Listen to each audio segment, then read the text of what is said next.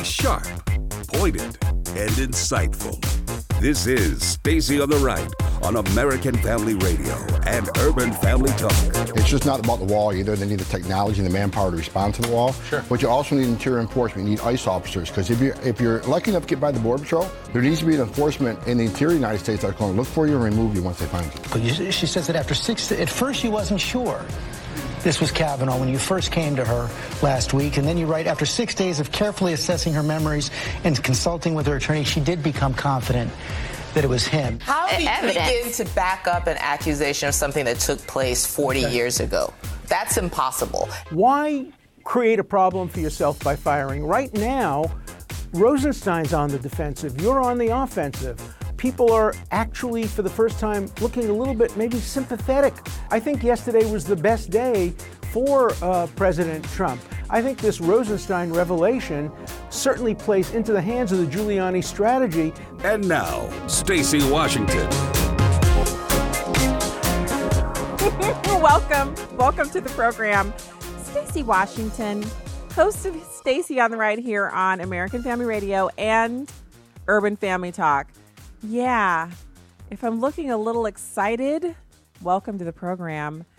You can check out later on, head over to if you're listening via our traditional media source, terrestrial radio, you're not catching this, but you can go to Instagram, Stacy on the Right on Instagram. I am holding up my award from this weekend's Gun Rights Policy Conference. I went to speak on a panel about media and the Second Amendment, and unbeknownst to me, at the luncheon just after that, about an hour and a half after I spoke, I heard my name called and went up to the stage and was the recipient of the 2018 Journalist of the Year Award, has my name on there, from the Second Amendment Foundation in defense of the right to keep and bear arms. And I can't tell you how excited I am. I never win anything. The awards just aren't my thing. People don't usually give them to me. And here it is. And it's heavy, it's beautiful, and it's mine. I'm so excited about it. I have to say, if you're new to the show, then you may or may not know that I used to write for the St. Louis Post-Dispatch. And if you've been around for a while, you know exactly what happened there. They asked me to write for them. And then when I wrote something that was probably the best column I've ever written in my life, and also one of the truest columns I've ever written, they're all true, but this one was just so true, about how ISIS and NRA members have nothing in common. NRA members are the most so gun owners, not NRA members, but gun owners are the most law-abiding segment of society, even more law-abiding, meaning they have less arrests and prosecutions than the police. And the police are some of the most law-abiding people we have in our country. And so it's an amazing thing to see the article that was written and then my response to it, and to see it lit St. Louis and the journalism world on fire. And I went on from there to write so many pieces for so many other organizations. And the award is just, I guess, a recognition of that. And it was just such an honor to get to be there and speak, period. But to get an award on top of that was so humbling. And the other people who got awards, Kyle Kashev, the young man who is a survivor of the Parkland mass shooting, he received an award for his heroism. He's a pariah at his school, and he experiences so much hatred, yet he continues to plow forward, supporting the Second Amendment and standing by his convictions. So he was there. He was the lunchtime keynote speaker at the luncheon, the awards luncheon, and he also received an award. And so other people who were honored, Rhonda Ezell, one of the plaintiffs in the pivotal gun case. It's a gun rights case out of Chicago. The reason people in Illinois can concealed carry, Rhonda Ezell, she received an award as well. It was a rarefied atmosphere for me to be there with around 1,000 individuals at the conference. And it was kind of like the family meeting, because the NRA convention is so huge. And I see so many people there that I know, but it's just it's a major event. And then SHOT Show is equally large and intimidating to attend. But this was my first time attending Gun Rights Policy, and also my first time getting, winning any kind of recognition for the work that I do. So I'm really, really excited about it. And I give God all the glory for carrying me through the rough parts of that whole thing with the Post-Dispatch, and forward and onward for the other things that we've been able to kind of get done. So today on the program, we are going to be speaking with Dr. Bill Murphy, the president of Good Government Now, and Sandra McDowell, who's a candidate for Missouri State Auditor. We will also be talking about this whole Rosenstein thing. I think it's a trap set for the president. Not that Rosenstein doesn't deserve to be fired. I've been of the mindset all along that he's not a team guy. I could be wrong. Obviously, I don't work there. But from my observation, I believe he's a Republican, but I don't know that he's specifically Team Trump. And on some jobs, you can have people who are on the job working in the team that aren't specifically team whoever the leader is, and they can still do a fantastic job. And in other situations, like a swamp draining expedition, like the one that President Trump is on, you need everybody to be Team Trump. You can't have any never Trumpers. You can't have anybody who's on there who's maybe toying with being a never Trumper. You got to have everybody be Team Trump. And I don't see Rosenstein as in my opinion, he's not. But that being said, he's not resigned. The media reports saying that he's resigned. Those are false. And the whole furor around it is because the Democrats are so desperate for Donald Trump to fire any one of the individuals who's connected with the Mueller investigation, because the Mueller investigation has found nothing. The way to revive it and to give it new life, like electric shock paddles, and bring it back to life, is for the president to fire someone who's affiliated with it. Because then they can say, oh, look, he's obstructing justice. We don't want that. We want this to be over with. We want them to file their report and get out of Dodge and take their stench with them. And so we have to wait, and we have to wait it out. And the president seems pretty resigned and laid back about the whole thing. Anyone who says they want to find a way to get rid of you and you're their boss probably shouldn't be on your team. But now wouldn't be the time for anybody to get fired. Now, we'll see what happens. The president has obviously lots of lawyers and people on his legal team who can give him counsel, and that's fantastic, but not anything further than that. So right now, I want to hear from Alan Dershowitz. He was talking about the Rosenstein issue, and he said, don't fire him. Make him testify under oath. That's number one. What he could do very plausibly is have his lawyers go to court and make a motion to recuse Rosenstein from any involvement in any case involving the president, because he has a conflict of interest. He has two conflicts of interest. First, he wrote the memo, and according to the Times report, wrote it willingly, authorizing the firing of Comey. You can't both investigate an obstruction of justice and be part of the obstruction of justice. But second, he has a conflict now because the Times reports that his goal is to be vindicated. And the way he can be vindicated is by putting all the blame on President Trump. So I think a court would look seriously on a motion to recuse, and that wouldn't make it into a Saturday night or massacre. It would make it into pursuing a legal remedy that everybody is entitled to pursue. And that makes a great point. I think one of the best parts about our judicial system is there's a way. You can make a way out of no way. There's some other obscure precedent or law that enables you to do whatever it is that you're trying to do. And sometimes that's to the good, sometimes it's to the bad. It remains to be seen if it will work in the favor of President Trump. But this whole thing, to me, it warrants more questions. Instead of falling into the trap of saying, well, we're just going to fire this guy. No, don't fire. Bring him in. Ask him a whole lot of questions. So a couple of clarifying points. The news has been reporting all day today that Rosenstein was called on the carpet. Rosenstein was, he's going to the White House. He's already said verbally he's resigning, and now he's going to go tell President Trump to his face. How so? If you're on the media list, which I know these people who are reporting this false information are on the media list. If I'm on the White House media list, they are too. Okay, so let's just get this out there. The media list from yesterday, the daily schedule that was issued, said that the president was in New York City. He spent the night at Trump Tower last night. And that today he would be doing events and meeting with world leaders surrounding his speech at the United Nations, which is in New York.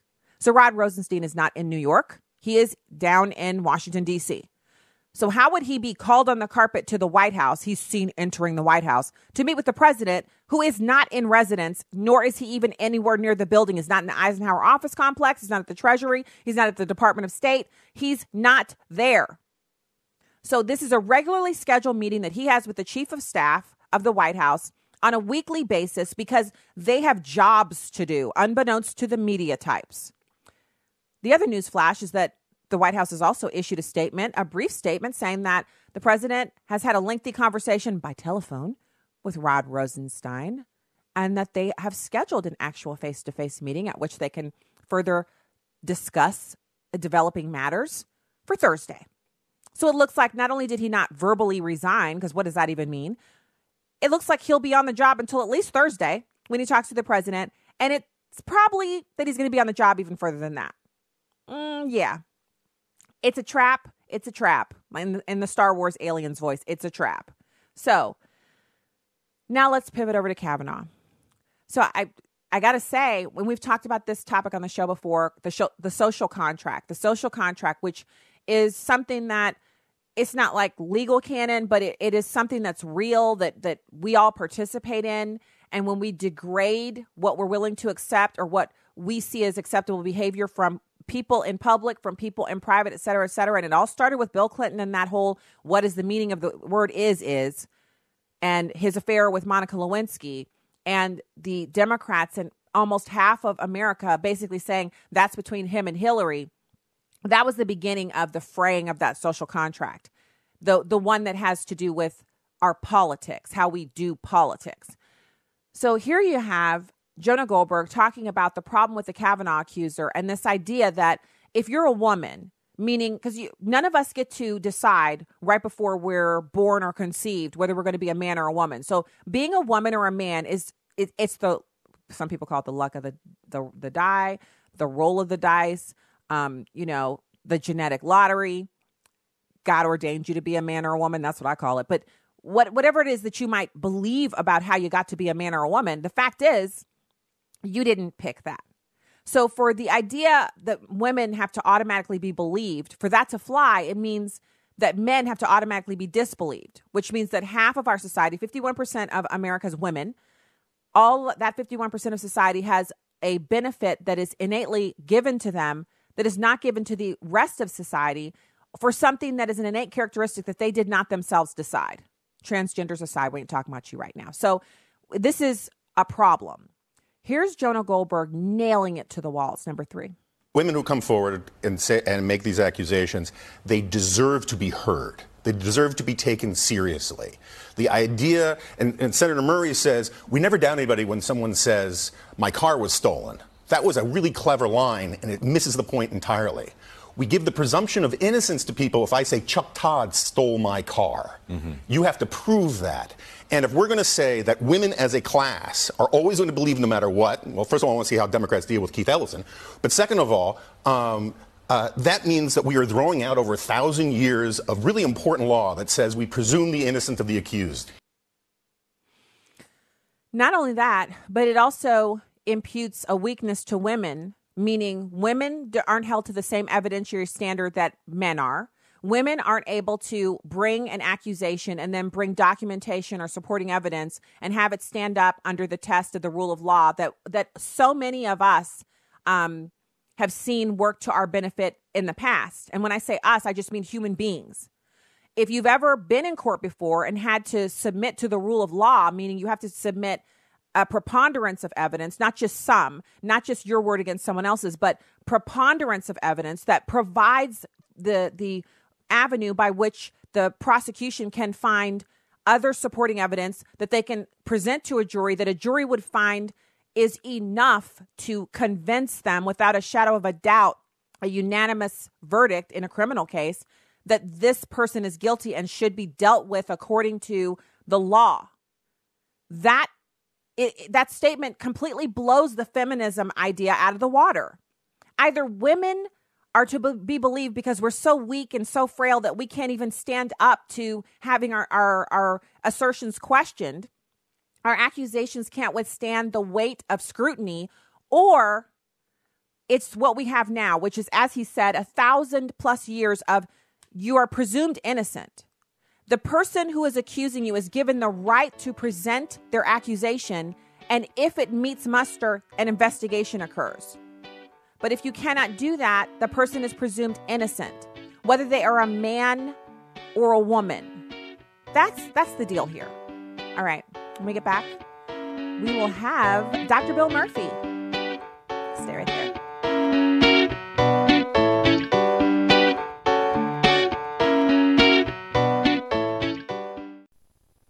80% of the time, an abortion-minded mother who views an ultrasound or sonogram of her baby will choose life.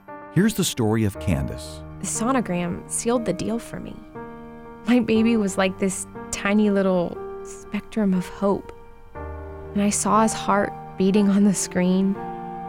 And knowing that there's life growing inside, that sonogram changed my life. I went from just Candace to Mom.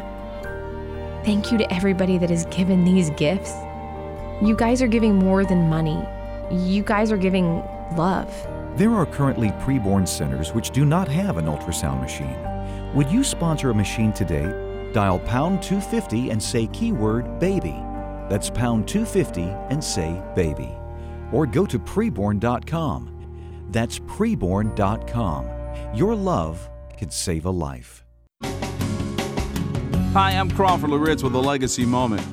One of the big mistakes we can make as parents is, in our desire to be friends with our children, we get too close to them and cross that imaginary line of parental authority to become their pals. Now, don't get me wrong, we need to be friends with our kids, but our children lose respect for us when we don't give them the leadership and direction that is part of our assignment and even a part of our position as parents. They forget who we are. Sadly, too many of us treat God the same way. We want a God that is like our friend. Now, He is a friend who sticks closer than a brother. He does love us, and Jesus is called our elder brother. But there's the other side of God as well. Listen to these words in Psalm 5, verses 4 and 7. For you are not a God who takes pleasure in wickedness. No evil dwells with you. But as for me, by your abundant loving kindness, I will enter your house. At your holy temple, I will bow in reverence for you. Here David underscores what our response ought to be to our loving Heavenly Father. He does love us. He does come alongside us. But you don't bow in reverence to a friend. You bow in reverence to the Lord, the God of the ages, the one who created us, the one who sustains us and sustains the universe by the word of His power. I just want to plead with you, don't ever forget that God is God. He's holy. He's not to be tampered with or to be diminished in any way. And here's what I want you to remember today. Please listen to this. God is our friend and the lover of our souls, but He is also holy and perfect, and He demands our worship. More information about the ministry of Crawford Loritz can be found online at livingalegacy.org. Welcome back to Stacy on the Right on American Family Radio and Urban Family Talk. Welcome back to the program. Happy Monday to you. Head over to stacyontheright.com and hit the subscribe button. It's great to be with you on a Monday.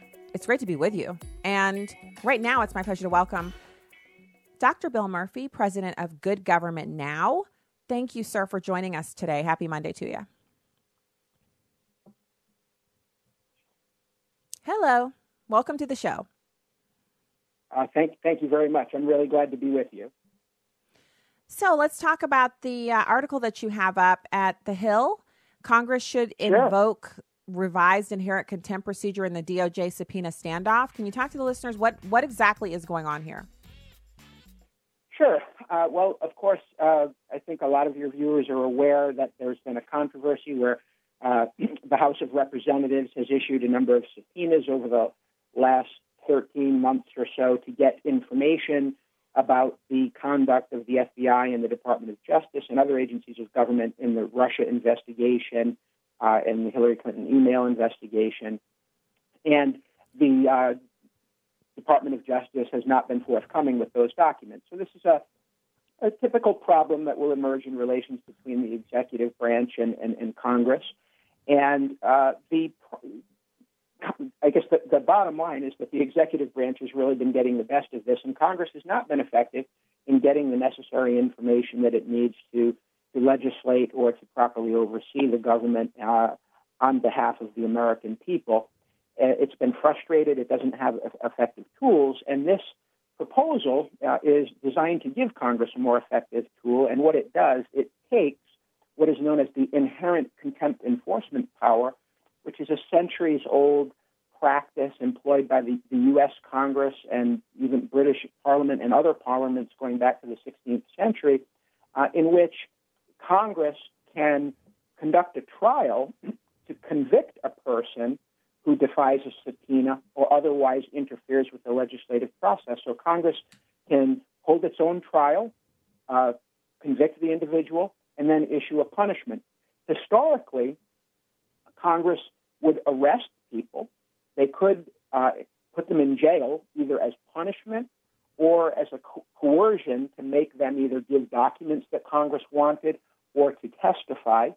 And the Supreme Court has also said that if it wanted to, Congress could impose fines.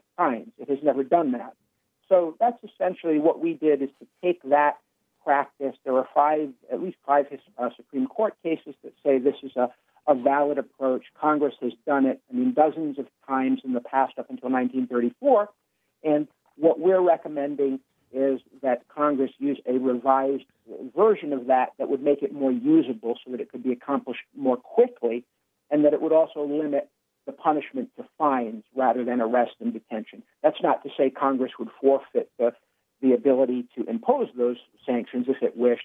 We're just saying as a practical matter, which I'll get to in a little while in our conversation, it would be easier and more effective if Congress limits the punishment to fines now. Okay, so what is the likelihood of this happening? Because I think what you're describing sounds wonderful. People being held accountable in the government. It's not something we see often. I'm ready for it. I think the American people are desperate for it. We want to see individuals who work for the government be held to the same kinds of legal standards that everyone else in this entire country is held to, except for uber rich people who are able to hire, entire law firms to kind of subvert the purpose of the law to their own ends. Most Americans are subject to criminal penalties when they subvert the law. But we don't see that happening with individuals who work for the federal government. So what's the likelihood of this actually happening? Let me answer that at two levels. The suggestion in the article was that this procedure could or should have been applied to the current DOJ subpoena standoff. So right now, there's no chance of that happening before the election, and probably as a practical matter, not in this Congress. We, introduced that into the debate just as something that could be considered. It's harder to say. I think that the chances are decent. We're working very hard here in Washington to make members of Congress aware of this. My organization has been lobbying very diligently to this. We've had meetings with many members, with key committees. Just last week, the week before last, the Rules Committee held its first hearing on rules changes for the next Congress. And our proposal and another that we have were submitted for consideration to the Rules Committee along with 11 other proposals. So that gives us some hope. So it's hard to predict this, but I am encouraged based on the access and the interest that we've had from members. In a couple of weeks, we're going to be doing a major informational session where we'll be inviting any member of Congress and their staffs who wish to attend to question the experts who've written this rule. We just had one last week. We had over 100 people from different committees and member offices. So I'm hoping that this proposal will draw very strongly as well. So let's kind of, I guess one of the things that I'm really interested in is going forward. So there's a natural bias against members of Congress, let's say, holding themselves accountable. We see that with the whole sexual harassment issue. They had a slush fund that was set up during the Bill Clinton era after he did all of his nasty deeds. Then the members of Congress were like, ooh, we have people like suing us and saying they're going to go public. Let's create a way to kind of ease this pain for us. And so the others who weren't doing sexual harassment, namely the women, they didn't say anything. They just sat by and let the men set up a slush fund, and then they paid people out of it.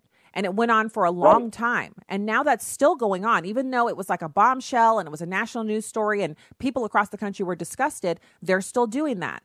There's a natural, the way that it's set up is naturally skews towards people not policing themselves. There's no way to police them other than to not reelect them, and their reelection rate is over 80%. So, again, I'm kind of trying to see how this actually becomes a thing. Yeah, so you're absolutely right, and it's an interesting point that you make, and I would extend that. It's been very interesting to me to see that a lot of people in Congress, I think, also see themselves perhaps someday going into the executive branch, and they look at it through that lens as well.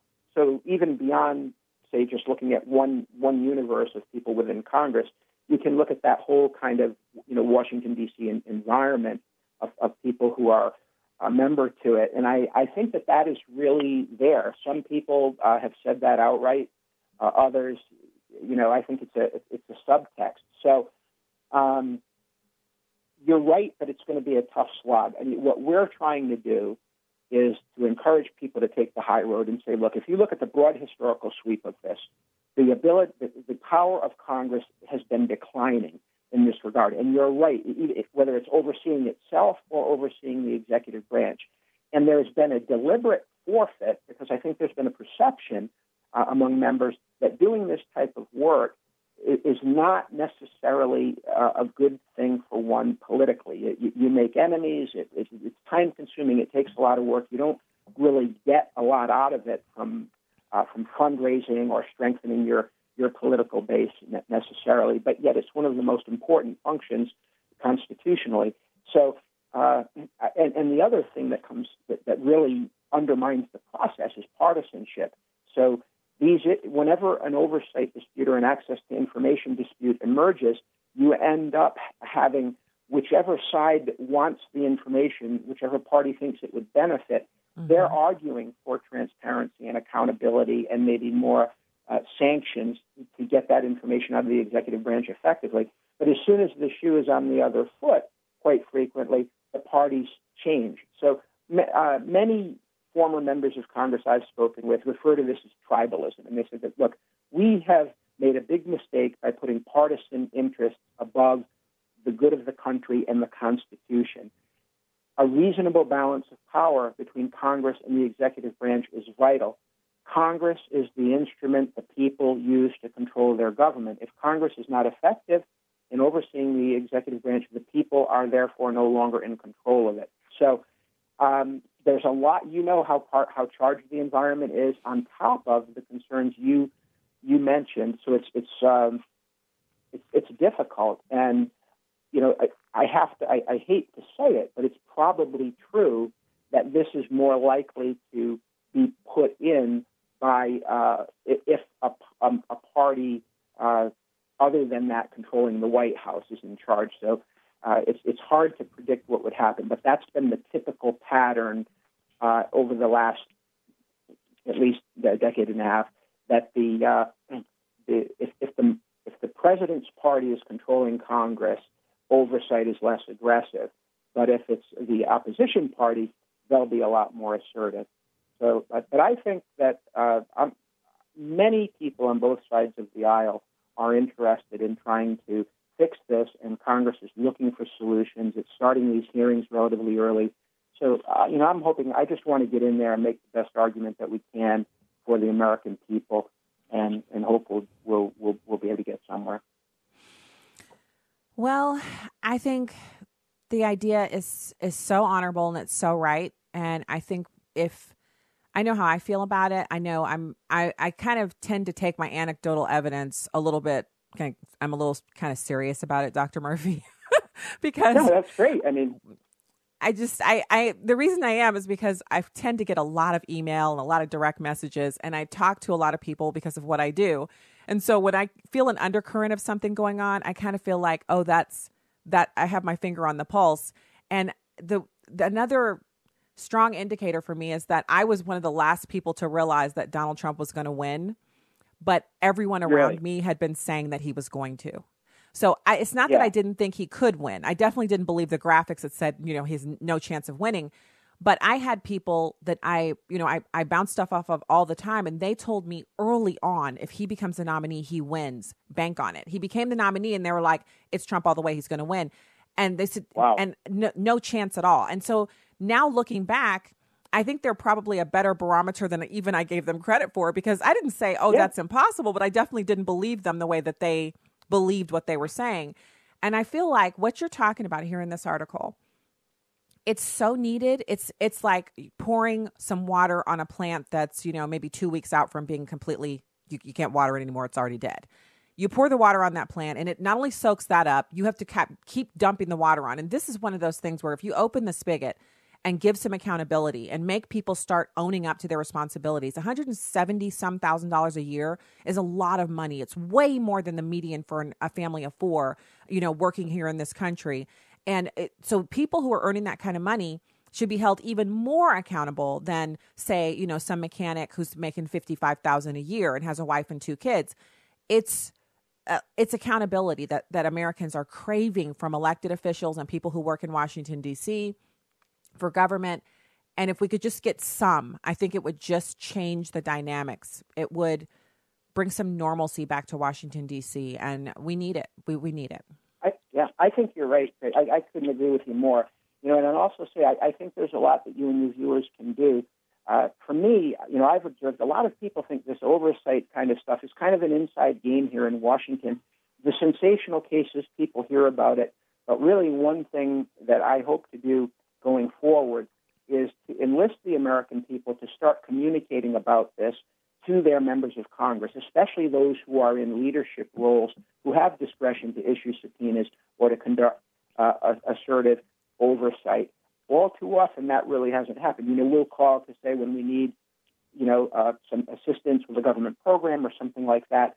But members really don't hear that necessarily that much good, informed feedback from their constituents about what they want to see happen. And what we're trying to do is give people a roadmap of what are realistic options that you can ask your member to do. Because when you watch TV and you see what's going on there, you hear things, and sometimes it looks like things are happening, but they might not be effective. And this is a very specialized kind of arcane area of congressional history and constitutional law and everything. And, we just don't have time to get into that stuff in our everyday lives. But I think people can learn it pretty quickly and act on it. So I just ask your audience to keep hope. And it's hard to get results overnight. But if we all stick together and keep rowing in the same direction, I think we can get there. Well, I think this goes a long way to informing people on what's available. And you're right. We have to be vigilant about requiring people that we send to Washington, D.C. to want to police themselves and to submit to oversight, because it validates what they're doing. And, any person Absolutely. who's worked in the private sector, we know how that works. In the private sector, where there's accountability, there's certainly not as much waste. And you see not just profitability, but you see success for businesses that have that. And integrity, it's not something we're looking for because it's just pie in the sky and rainbows and unicorns. It's because integrity is a hallmark of future success. So we want to bring Washington, D.C. back to that if we have to do it dragging, kicking, screaming. It's a knockdown, drag down fight, but it's worth it. Thank you so much. Dr. Bill Murphy, president of Good Government Now. Thanks for your time today, sir. Thank you. All right. Thank you. So it's such a good piece. I'm having trouble on my laptop loading the article on thehill.com, but I will still post it at Stacey on the Right Show on Facebook. You can find it there and read it. And maybe the first step is to just read the article and share it with someone. And I don't mean just the social media stuff. I mean, sometimes what we do at our house, which I think is really, it's a friend of mine says she just spreads newspapers out every morning and to see if she can spur conversation among her teenagers around the breakfast table, or she'll leave an article for them to read. And so we do something similar at our house where I find an article, anyone in the family who finds an article that's interesting, you print one copy out and you put it on the kitchen table, and then we all read it and we discuss it. Maybe that's where it starts, just discussing accountability in the home, and then maybe share the article with a friend via email, and maybe see if a few friends sit down at lunch and start thinking about Who can we call, congressman, senator, something like that, to get them to, adopt this attitude? It's unconscionable that we allow this to go on with our tax dollars. We'll be back with more right after this. Stay there.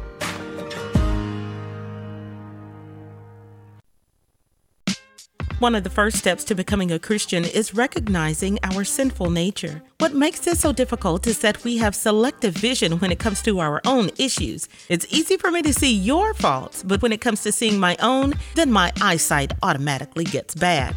One surefire way to measure new birth in Christ is by opened eyes and a clear vision. Sometimes we can pass between having sight and having no sight because we have fallen asleep to the needs around us, or our perspective on those things that are eternal is distorted. Whatever the case, there is nothing more dangerous than having blurred vision and still thinking that it's clear.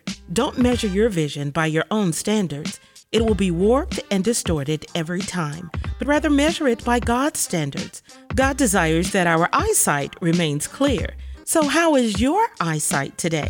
With a heart for the urban family, I'm today's urban woman, Tony Johnson. Connect with us at urbanfamilytalk.com.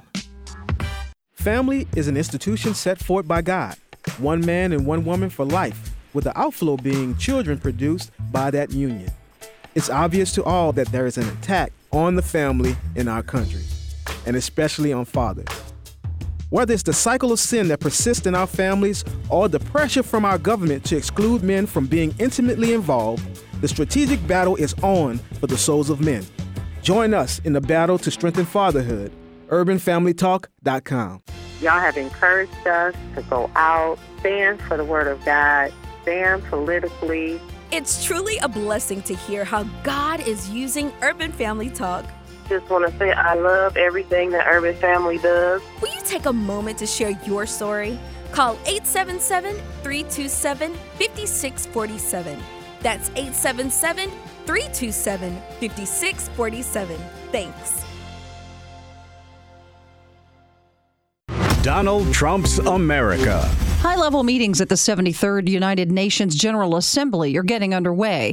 Ambassador Nikki Haley says President Trump will kick off the global call to action on the world drug problem. The focus is going to be on reducing the use of illicit drugs, on cutting the supply off, expanding treatment, but more than that, international cooperation in how we deal with each other in reference to illicit drugs. Tuesday, the president will address the General Assembly, and on Wednesday, he'll preside over the Security Council meeting. The topic of nuclear proliferation will be discussed and is expected to cover Iran, Syria, and North Korea. So we will have that conversation on non-proliferation and what we can do as an international community to get that to move forward. There are also bilateral meetings confirmed with leaders of South Korea, Egypt, France, Japan, and the UK.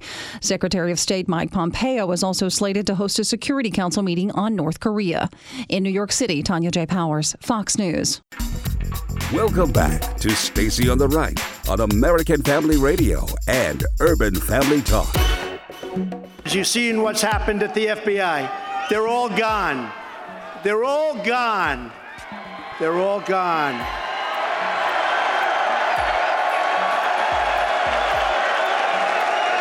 But there's a lingering stench, and we're going to get rid of that too.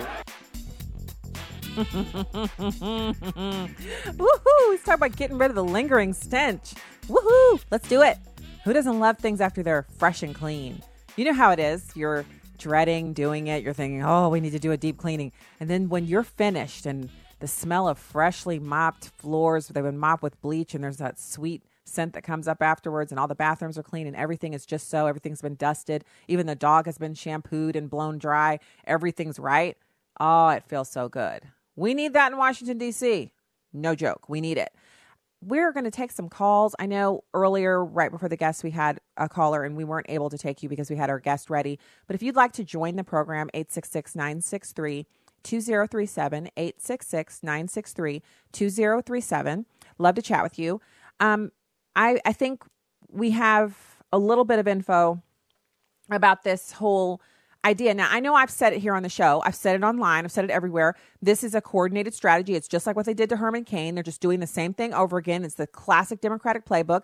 I just tweeted out also that in my opinion, they're actually accusing Brett Kavanaugh of all the stuff that Democrat men have done. Anthony Weiner, Teddy Kennedy, Bill Clinton, Harvey Weinstein. Remember the things that we know that they did? That's what they're accusing Brett Kavanaugh of doing. And this man, and on top of what he's going through, his wife is getting the worst kind of hate emails, text messages, all the stuff, all the communications coming into her, letters mailed to their house. Your husband should kill himself, just the worst kind of stuff. And is the media reporting on that? Should Brett Kavanaugh's wife be given the benefit of the doubt? Remember when Hillary Clinton, when we would talk about how she was complicit in what her husband did, everyone would say, no, she's a victim too. She deserves our sympathy. We shouldn't judge her on what her husband did. Where's the sympathy for Amy Kavanaugh? Oh, that's right. She's a Republican woman, so she doesn't get any sympathy. She's not even really a woman, and she hates herself. That's what they think about Amy Kavanaugh. So don't forget to pray over your meals. When you pray over your food, please pray for the Kavanaugh family and for this entire process and the judicious resolution of it. And when I say judicious, that the right outcome would occur, that God would make himself known in this situation. We got to pray for that when we pray over our food. So you've got this woman, Ricky Seidemann, talking strategy way back in July. She said a strategy would appear that will definitely impact the course of this nomination. Well, now we see that happening. Let's go to the phones. Bob in Tennessee, thank you so much for calling the show today. Good afternoon. I listened to what you said today, and I agree with everything you say, and as to the need and how we go about it. But what I worry about is there is a progressive movement in this country that it's been going on for 5 decades, 6, 7 decades maybe, and it's well entrenched, and it's obviously well entrenched in our government, in our executive branch. I mean, these people, I call them traitors, but these people that are being exposed now are progressives, each and every one of them. And I just worry that we're going to be able to clean out. I mean, Trump's going to do what he can, and he probably will get reelected in another 4 years. He's probably going to need that. But I just worry that we're at the point now where we're dealing with traitors. You're right. I can't disagree with you. I mean, when we talk about what they're doing to Judge Kavanaugh, no evidence, no proof, just ripping him down because they can, because they don't want to see the end of abortion, which there's no guarantee that happens under Judge Kavanaugh. There's no guarantee. But yeah, you're right, Bob. Thank you. I agree with you that we play fair, they don't. They're in the mud. We're standing around, keeping ourselves clean and neat and trying to argue using words. Jeremy in Arkansas. Thank you so much for calling the show today, Jeremy. Hey, welcome to the program. Okay. Let's go to Daniel in Indiana. Hey, thanks for calling the show today, Daniel. Welcome to the program. Hello. Hi. Welcome to the program. Yeah, hey, congratulations on your award. I normally don't do that because I try to help people stay humble, right? Oh, thank you. You bet. So your guest that was on, I think Dr. Murphy, didn't hear everything, but I appreciate what they're doing. But unfortunately, Washington is an island right now, and it's got the idea that additional consequences or additional actions would somehow change things. You can't change a person's conscience or heart regardless of what laws you put in place. They already have censure in place. They already have, you could hold someone in contempt and actually hold them in prison. I think it's the mid-1800s where there's a law on the books where if you hold someone in contempt of Congress, you could hold them in jail like we should have done with Eric Holder until they produce evidence. That's right. So it's not a matter of we need additional, action or additional policies on the books or laws on the books. We have to have people that are willing to take action.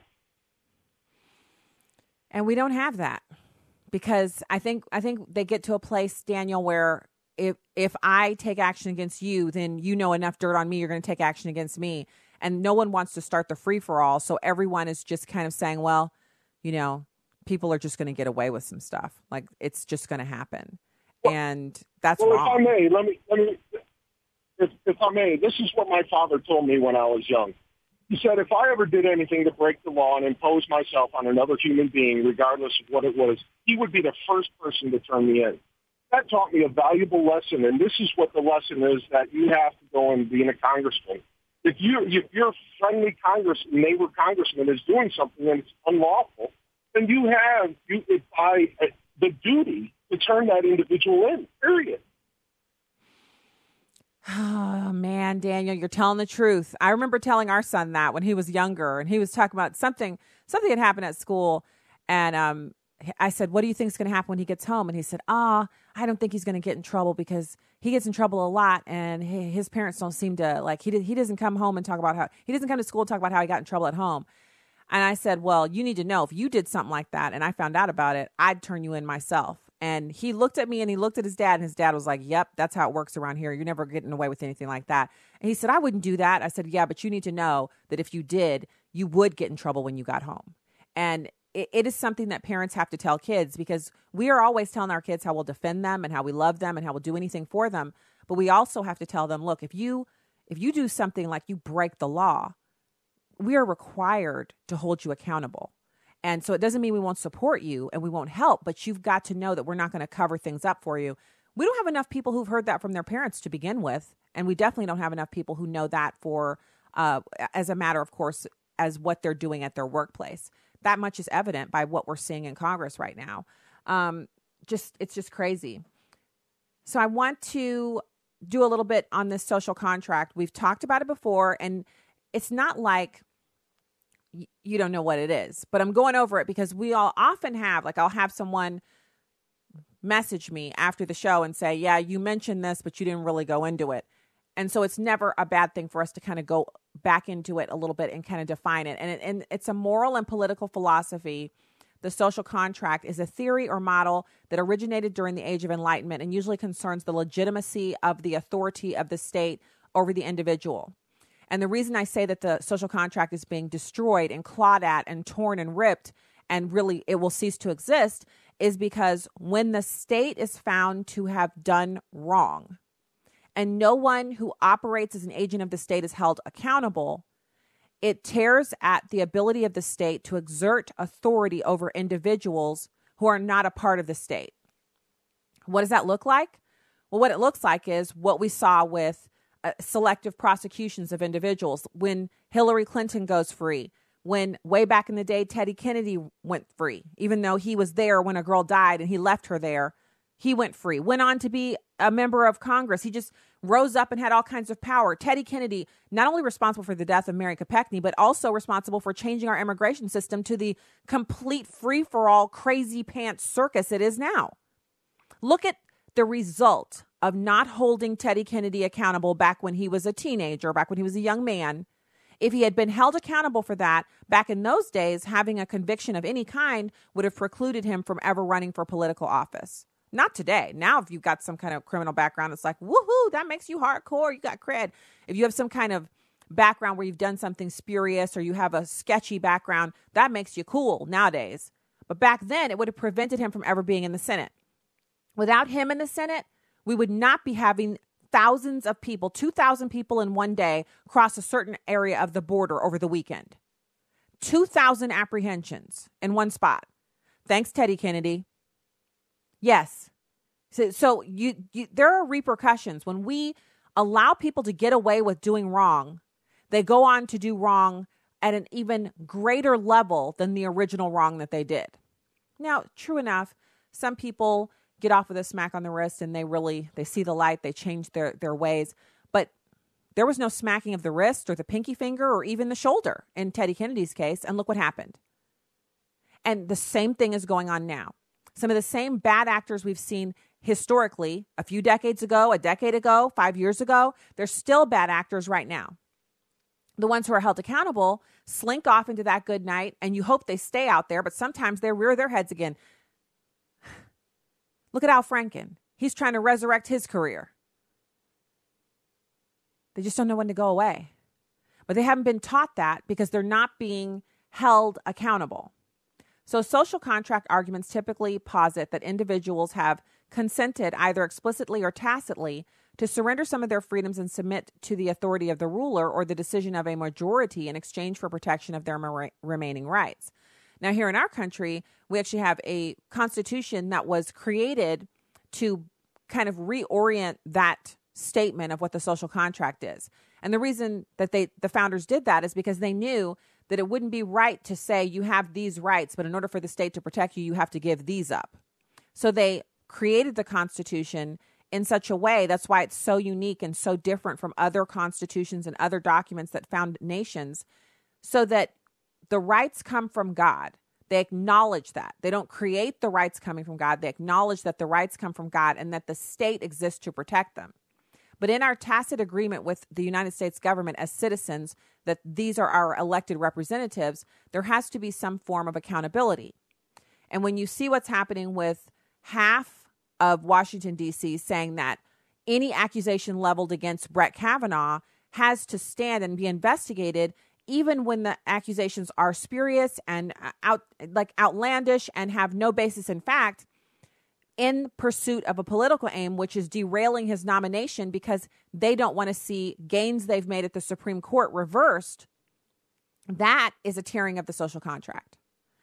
We have an obligation, as difficult as it might be, and I liken it to a story we're going to get to about a girl getting removed from Catholic middle school for a hairstyle.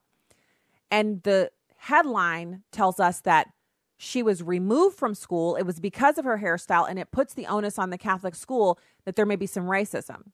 But the fact is, when we submit to, let's say, a private Catholic school, we agree to abide by the rules that they lay out for, say, dress and things like that. And then the Catholic school has two options. When girls or boys flout the rules on what color socks, how long the skirt is, what kind of hairdo, they can either let it go, telling every other student that it's okay to do the same thing, or they can crack down on that student and apply the rules as they're laid out in the handbook to ensure that other students don't see that student getting away with something and are encouraged to break the rules themselves. Because if you don't enforce the rule on how long a skirt is, then how can you enforce the rule on tardies? And if you don't enforce the rule on tardies, how can you enforce the rules on detention? And on it goes. So rather than tear the contract that they have created in the student handbook and the contract that the parents signed when they submitted their child for admission to the school chose to abide by their own rules. And the rule is that all boys and girls will wear their natural hair. This story is an 11-year-old middle schooler removed from her Catholic private school on Monday by her parents after administrators reportedly cited her hair extensions and style as a dress code violation. So what they're saying is not only must the hair be the natural color, it can't be Kool-Aid dyed, it can't be purple, it also cannot be fake hair in your hair. It has to be your own natural hair. Now, they don't say how it has to be styled, just that it has to be natural, and that for boys, it must be above the ear and the collar. So the headline says, girl gets removed from Catholic middle school for hairstyle. This decision is going to affect black children more than white children. But the fact is, Christ the King Parish School told all of the students over the summer of the change to the dress code. And then they warned her on the first day and gave her 7 days to remedy the hairstyle. And when she showed back up with it again, they said she had to go home and change her hair. They didn't expel her. Her parents came to the school, turned in all of her stuff, and removed her from the school and disenrolled her. Because the parents don't want to submit to authority. But if the school had caved to them, they would be saying to all of the other students, none of these rules mean anything. That's why we have a free-for-all in Washington, because in Washington, D.C., many people have been allowed to break the rules, and now none of the rules mean anything. Farewell from the Heartland, and God bless. If you're leaving us, if you're going to be with us, we have more Stacey on the Right up next.